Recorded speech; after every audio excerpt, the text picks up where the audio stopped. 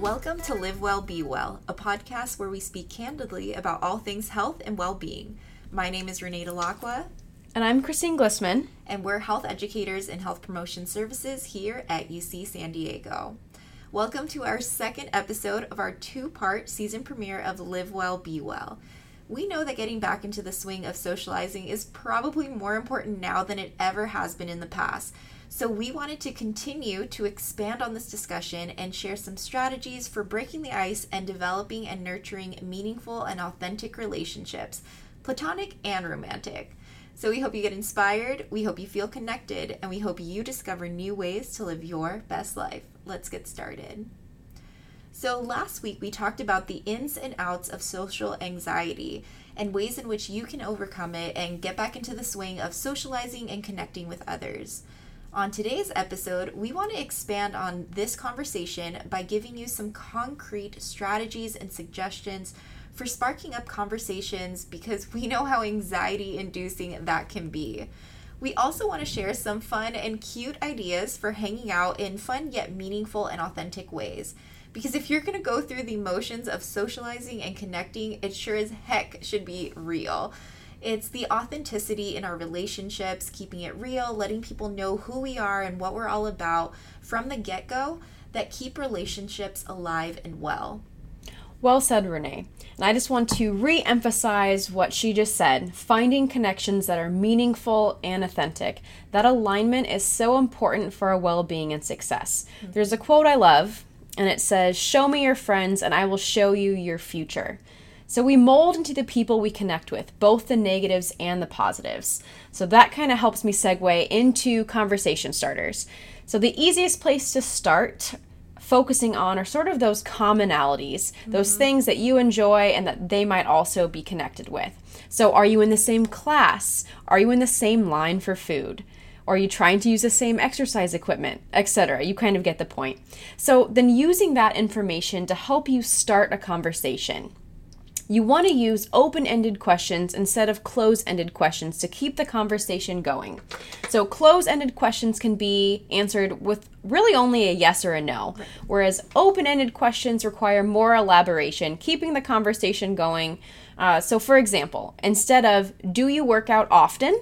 which can definitely be answered with a yes or a no, try "how is your workout going?" Other tips include offering a positive or lighthearted comment followed by an easy question. Like, "Wow, I really like your shirt. Where did you get it?" Then from that point, you can introduce yourself and see where the conversation goes from there and see how else you guys are connected. I love how you mentioned that commonality piece, and I never even really thought about it. Like, obviously, I've always thought, okay, same class, that makes sense, but same line for food, that is something I never thought of. Same exercise equipment, also I didn't think about.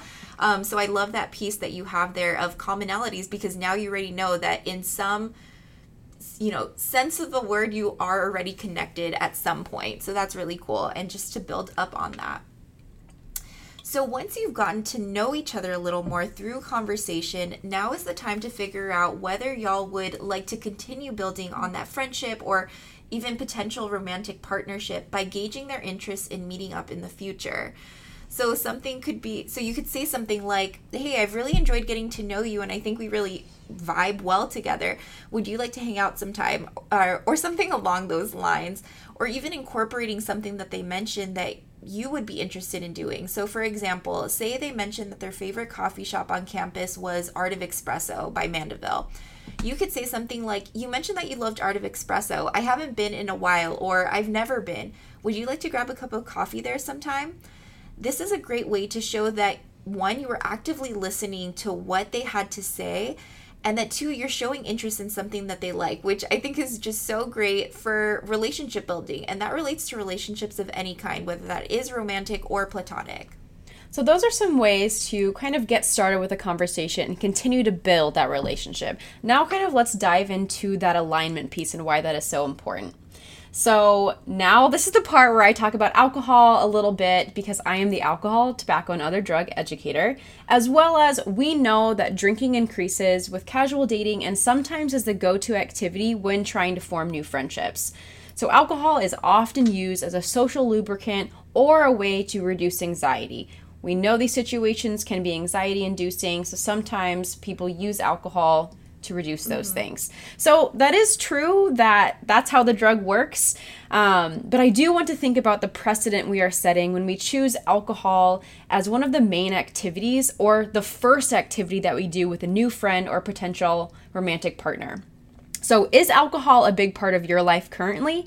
If it isn't, or you don't want it to be, choosing another activity may be more true to you. Right. If the person you are wanting to date or trying to become friends with drinks a lot or experiments with other drugs, is that something that you also want to do? If no, maybe that isn't the relationship for you. So it is important to make sure that you are holding true to your values and the other people's values are complementary to your own or even make you a better person. I love that. And I think it goes back to that quote that you said where it's basically like, something along the lines of, show me your friends and I will show you your future. Because when you are establishing any sort of relationship and that those individuals do become embedded in your life, that you are going to, there is going to be a give and take in terms of the things that you both, continue to value, the types of activities that you're going to engage in. So I think you really made a really great point of that, and you drove home that quote that you mentioned in the beginning.